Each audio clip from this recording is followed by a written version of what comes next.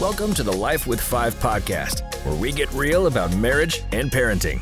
Our heart is to help you discover hope and healing by infusing faith into your family. Here are your hosts, Ray and Carol Hintz. Welcome to the Life with 5 podcast. We're so glad that you're with us. In today's episode, we're going to talk about communication pitfalls. So this one's going to get dicey and interesting. I can tell real quick, real fast. In fact, we're going to talk about 5 different pitfalls that we kind of all probably fall into at one time or another, and how we can avoid them, because maybe you're out there and you're watching or listening and you're thinking, man, I know our marriage should be so much more than it is. I know that God has more than this. Maybe you feel like you're just not seen, you're not being heard. Well, we're going to talk about how you can improve that communication by sharing some of the stories and struggles that we've had in our marriage, as well as some of the stories of other people that we've walked through those difficult times with as well. Right. Because the truth is that throughout our lives, we all pick up bad habits when it comes to communication, but we bring those habits with us into our marriages, and poor communication can really destroy our marriage and family. And unfortunately, we've seen it happen in far too many people. The problems in your marriage might even be known to you, but because communication is lacking, you're not on the same page, you can't resolve the issues in your relationship, or maybe you're even telling your spouse what the problems are, but they just don't seem to be listening. Never. I don't know what she's talking about. And often for us, I know if I'm trying to have a conversation with Ray, if I don't get his attention first, it's like he's not even in the same room. He's kind of in his zone and on a whole other planet. Were you saying something? Yeah, I think maybe if I lead with something about sex, maybe that'd grab his attention. I like this episode. I don't know where it's going, but I like where it's starting. I think we need to just explore that a little bit more. It sounds like a future episode maybe, yeah. But it's true. We just carry those habits into our marriage. You know, I grew up in a little bit of dysfunction where communication was not always real great. And so we struggled, and I struggled. I picked up on bad habits I didn't even know were bad habits because they were kind of all I saw. And we do this in life. I remember when I was a teenager and I got my first car. My dad gave me a 1976 Mercury Monarch. I know, you're listening. It was beautiful. You're very jealous right now. It was so big. I mean, I remember we were dating at the time. I'd try and open the door for Carol because if we parked on a big hill, she literally could not open the door. It was so big. It was so heavy. That door was a beast. Yeah, that car was a beast. So I had this car. It didn't cost a lot of money. So my dad decided, let's just put used tires on the car. Yeah, it seems like a good idea. Yeah, excellent. Like, what could go wrong? Well, I had a blowout one day, and then it actually happened again, this time on the freeway. I had to walk to an exit, find a payphone. Does anybody remember these existed back then? Right. And so I found a payphone and, had to make a call and get AAA out there and go through all that good stuff. It was a big pain. Well, fast forward a couple years and I graduate. My dad, again, gives me a really nice car. You think he's like just giving me cars. He doesn't just do that, but he was really generous in some of the gifts he gave. And so gave me a 1967 Chevy Camaro. Come on now. That's beautiful. A little bit better than the 76 Mercury Monarch. Fun. Well, the problem was I carried the bad habit of putting used tires from the Monarch on that car into having the Camaro. And now I'm in the middle of nowhere. I have another blowout. And it's like literally in the woods where you think you go to die in a horror movie. That's where I was. I mean, it was the middle of the night. It was just awful. And so I think, though, sometimes we do that in our relationships and our communication habits. We carry old bad habits into our newfound great marriage, and it makes our marriage less than optimal. Yeah, and if that's where you're at, we want you to know that there is definitely hope. But Absolutely. You'll have to be willing to recognize some opportunities for growth. So we're going to talk about a few communication pitfalls, and this first one is a big one. It's not creating safe places for communication. And what happens is it leads to a lack of listening and impatience. And when you're just listening to respond and come up with your next comment, make your case and all that kind of stuff, you don't really listen with the intention of hearing your spouse and understanding where they're coming from. Yeah. And I would say you also need to be aware of the dynamics in your relationship. A lot of times you marry somebody who's not exactly like you. In fact, I'd say most of the couples we sit down with that are getting married, they're not exactly similar. They might have some similar interests, but they might be very different in how they see the world. And so I am much more about the destination. So if you are in a place, not where you want to be and you want to go somewhere, I'm your guy. Like, that's fantastic. But Carol is about the journey and appreciating the journey. Well, neither is right or wrong. They're not good or bad per se, but you need a little bit of both in your life. And you also need to recognize the dangers that you can fall into if you are prone to one side or the other. Yeah. And the Bible says in James 1:19, everyone should be quick to listen, slow to speak, and slow to anger. When we are not quick to listen, when we're quick to speak, we can let some bad habits creep in, like yelling, maybe suppressing your emotions. I tend to do that. And you get impatient with each other, right? I think we get impatient for different reasons. Yes. I tend to be impatient, not wanting the conflict and confrontation to continue. So I want it to be over as quickly as possible. But that usually means that I just shut down and don't engage in the conversation. Yeah. And I usually, in this situation, I want to regain control. I don't like losing control. Like I said, I kind of grew up in a little bit of craziness. And so I try to control the crazy, right? And so I can control my world, or at least I feel like I can.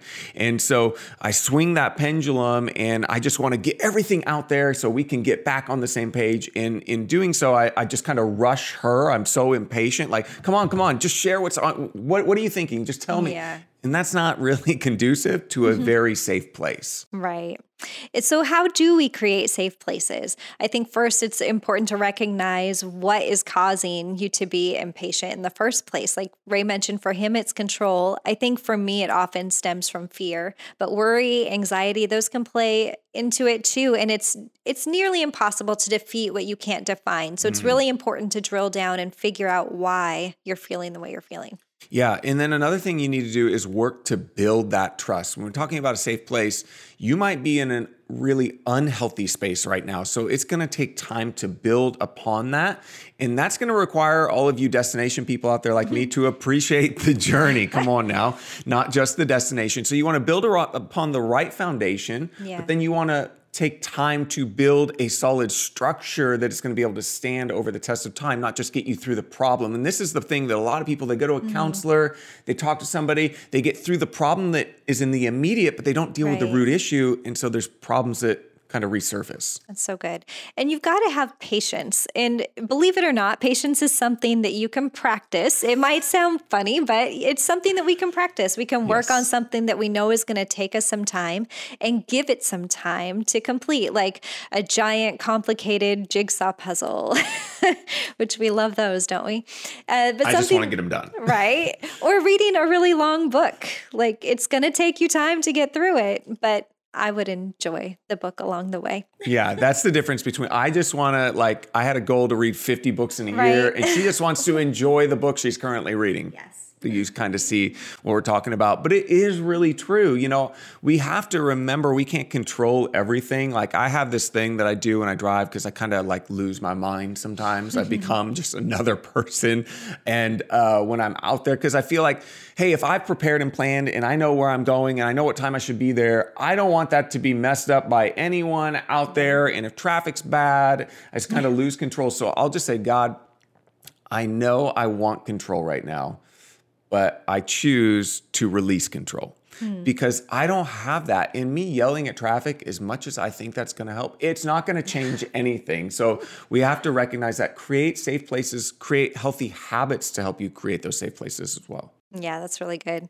The second pitfall is playing the blame game. And I know we can all be guilty of that at times, but it's really hard to move forward when you're focused on who's at fault and blaming each other. It puts your spouse on the defensive. And when we use phrases like you always, or you never, or you just make me feel so... fill in the blank. Don't say that right now, but yeah. No, but it automatically puts the other person on the defensive and it really shuts down the conversation before it can even begin. Yeah, because all we're really doing is making accusations. We're not trying to solve the issue or move forward together. We're just trying to prove that we're right and they're wrong, right? Yeah. And like I fall into this trap a lot. I want to prove that I'm right and you're wrong. If I have to prove that you're wrong along the way, then that's so be it. And so when we say things like that, it might seem obvious, like, hey, don't blame each other. Like that's super obvious, but we keep doing it. So why do we keep doing it? And honestly, as we talk to couples, this is not just like one couple. This is kind of an epidemic that we all fall into. Yeah. And so one thing that you might need to hear this today, but we talk about this a lot with couples, is that you are on the same team, right? You and your spouse, you're on the same team working together. And if you're playing a game of basketball, you're not going to steal the ball from your teammate. You want to set up for a great shot, right? You want him to succeed. You're both trying to win the game. So communication is definitely better when you can steer away from trying to figure out who's at fault and really have a spirit of cooperation rather than competition. Yeah, communication is infinitely better when you do what Carol just said, stay away from that competition. And so just remember that as we're talking about these different communication pitfalls, which leads us into that next one. It's keeping a record of one another's wrongs. We see people do this all the time. They just bring up the past. And it may be impossible, listen, for you to erase some of the wrongs from your memory, but it is possible to not bring them up at every turn. Like that is, you do have control over that. We're not asking you either to minimize your hurt, but we are challenging you to move past that hurt if you want to move forward in your relationship. And so that might mean seeing somebody, talking to somebody so you can get through it, get past that moment. Yeah. If you really want to have a healthy and full relationship, the one that God wants you to have. Yeah, 1 Peter 4:8 gives us this beautiful picture of the power of love to do just that. It says, above all, love each other deeply because love covers a multitude of sins. And we know that in 1 Corinthians, one of the definitions of love says that love keeps no record of wrong. So we're not trying to list all the things that our spouse has done wrong. We want to let love cover that. All of us have moments in our past that we're not proud of, that we wish we could go back and rewrite, but the Bible doesn't highlight our failures. It doesn't do that. And we shouldn't do that to each other either. It says that it seeks to cover our failures and our mistakes in the power of Jesus and the forgiveness that he allows us to extend to each other and that he extends to us. Yeah. And again, it's not saying that those things, in fact, if you read the Bible, it's full of people's flaws. Right. But the focus always points towards forgiveness. It always points towards grace, towards hope. And so that is so important. As an aside, when we constantly point out our spouse's past mistakes, not only do we shut down the conversation and we can't have any flow of communication, but we also miss the opportunity for self-evaluation. And this is really important. In fact, in Psalm 139, David talks about this idea of, God, search my heart, search me and know me. Is there anything in me, any sinful, offensive, wicked way inside of me? And if we want our marriages to be at their best and become better communicators, we have to start with letting God show us where we can improve first. And so maybe you're thinking, man, my spouse needs to listen to this episode. That might be a sign you need to re-listen to it, because there's probably some things in it that you need to hear before you start telling everybody else what they need to hear. Yeah, it's really good. The next pitfall we're going to talk about is assuming that your spouse can read your mind. Honestly, it's probably a good thing we can't read each other's minds. I mean, I think that maybe there would be fewer marriages that make it if we could. That's absolutely true. Yeah, from what we see in couples, it seems like they struggle to even know what they want themselves. So why would we assume that our spouse can figure that out if we have no idea? Yeah, if we want our spouse to know our needs, then here's what we do. If we want to have a healthy, happy relationship, we communicate them, right? Yeah. Otherwise, if we aren't doing that, what happens is you assume, right? Like if I just don't know what she's thinking, I'm just going to have to assume, or I might even presume something. I become presumptuous, and that can lead to some pretty bad things. We become passive aggressive people. It's kind of like the equivalent, if I may, on the passive aggressive front. It's the equivalent of throwing a fit until your spouse pays enough attention to you, and then you make them guess what the problem is instead of using your words. I never do that. No, Ray, use your words. Use your words. I'm actually not very passive aggressive. No, but I can tend to be. And honestly, we're having fun with this, but it is a real thing. And we have to learn to communicate in a healthy way and really express our expectations, because that's going to lead to fewer unmet expectations, which really is the root of a lot of our issues in marriage, because we can't change what we don't know, right? Yes. Yeah. And by the way, when I say I'm not passive aggressive, I'm just aggressive. Right. So I have problems too. But one last thing, you may have to communicate expectations more than once. Please hear that. Just because you told him, just because you told her that one time and they're not doing what you told them to do, or they are doing what you told them to stop doing, doesn't mean that they hate you. It doesn't mean that they don't care about you. But we tend to revert back to what we know, and new habits take time to form. So be patient, show grace, communicate clearly. Isn't it true that God has to tell us things over and over and over and over again, and yet we still struggle? Right. And we don't remember everything that our spouse says to us. Yes. So we shouldn't have that expectation of them either. Absolutely. Well, this last pitfall that we're going to talk about is stubbornness. Yeah, and it's one that really blows up a lot of marriages. I will tell you, just right up front, confession time, all right? I struggle with being stubborn. Now, Carol's actually stubborn, just in a very different way. Right. But I can be really stubborn. And I just want you to know there's a fine line between stubbornness and stick-to-itiveness. I don't know if that's a word, but we're going to just make it one right now. But stubbornness may be the most overlooked, destructive character trait that I think we actually see continuously in marriages. Yeah, and in the Bible, we see this in the life of a king named Saul. He lost his entire kingdom in large part because of his stubbornness and his refusal to listen to God. And there's one verse that even compares it to evil and idolatry, just the act of stubbornness. And because stubbornness is really saying, no, I know better than you, or even I know better than you, God. It puts you in a posture where you can't hear from God or from anyone else in your life because you think that you know better. Yeah, that's so true and really powerful if you think about it, what stubbornness can do. And healthy and good communication requires us to take on a different posture, not of stubbornness, but of humility.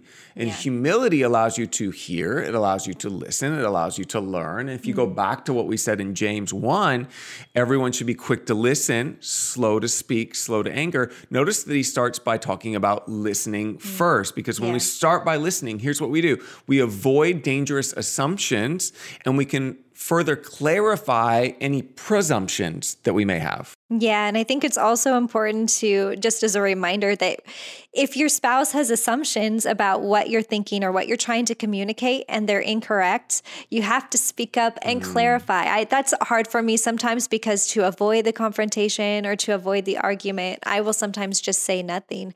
But it's really important because he's going to assume that what he believes is correct, and it might not be the case. Especially if I say it and she doesn't correct me, then I really am going to think that that's true. Right. But humility assumes, listen to this, that there's something to learn. Yeah. Here's what stubbornness assumes, that there's something the other person needs to learn. So, I need to just explain to them a little bit more and then they'll get and understand. No, humility comes in with a different posture, different demeanor, and you can see the difference in the dynamics of the relationship when somebody comes in with humility rather than stubbornness, because stubbornness is about me, humility is about we. I care about you and I care about us. Yeah, and we're moving in the same direction. We both want to get to a solution. Absolutely.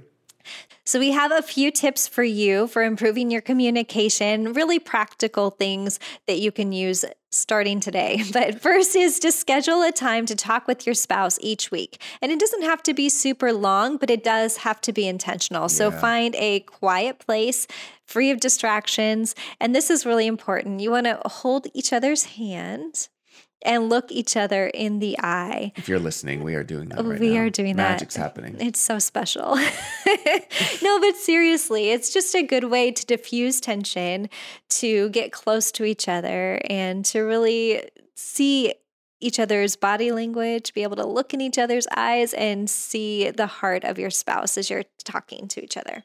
Yeah. And if you've ever noticed like couples that are having problems, or maybe you're at that place in your relationship, what happens is you usually try and create distance between you and your spouse. You're trying to detach, and it becomes easier to even demean the person, to bring up their past, to say things you wouldn't normally say if you were close to them. And so you want to just eliminate that and bring that closeness, because remember, you're on the same team. Right. So that first tip's so good. The second tip is practice using I feel statements instead of you make me accusation. So we talked a little bit about this, but say things like, I feel X when you Y, right? And so by doing that, you're still expressing what you feel, the reality of those things, but you're also not accusing them of doing it for some sort of malicious intent. And that's what's going to put people on the defensive. So you want to keep the conversation going. They need to hear the reality. It is important you express yourself, but do it in a healthy way. Yeah, that's so good. And share what you want for your marriage and your family to look like. Dream together. Take time to sit and talk about what you hope for your future and what you want that to look like. We've talked many times about how important it is to have a vision for your family, but just keep that in front of you and know that you're going for the same goals and you're working towards them together as a team. I think that's so helpful. Yeah, when you know where you're going, then you can come up with a plan to be able to get there instead of trying to constantly work in opposition to each other. Yeah. And then the last tip is, I think, just a real practical one. If necessary, depending on where your relationship is, depending on where the communication level is at, you may need to bring a third party in. That could be a mentor. It might be a pastor of a church you go to. It might be a Christian counselor. Yeah. But somebody who's going to give you some tools for some healthy communication. Like I said, we didn't grow up, or I didn't grow up at least, with the greatest of tools to communicate. And so I still can be prone to yelling and being really loud and going into some of these pitfalls. And so you want to make sure that you have somebody who can help you to move forward in your relationship. So good. So for your action step today, we want you to schedule a time now to talk with your spouse and put into practice the tips that we just mentioned. If you need to call them, do it. Get it on the calendar today so that you don't go any longer. And you know what? Your spouse might be resistant at first. There's been times that either one of us have been resistant to those types of ideas, but it really is important, and be patient and allow the process to work and take time to allow your spouse to come around to the idea. Yeah. And maybe you even do something after that's a little bit more celebratory. I'm not saying you have to go have sex or anything, but you could do that. Or you can just go out and literally I'm just having fun with it. Yeah, right? No one write in or anything. But literally you want it to be something that is really important. And so schedule it, put it on your calendar so it doesn't get eaten up. Again, we talked about this, doesn't get eaten up by something else that's really, really important. But we want you to know we're praying that God would help you in this communication process. And so we do know that there is hope out there. There is healing that is possible through Jesus and through the help of some other people who love you and are going to pour into your life. And we're believing God for that. Well, thank you so much for joining us today. If you're out there, would you do us a huge favor? Just leave us a rating and a review. Let us know what this has maybe meant to you and how it's helping. Maybe other suggestions out there about topics that we could be going into in future episodes. But we want to say thank you for joining us again. We'll see you next time.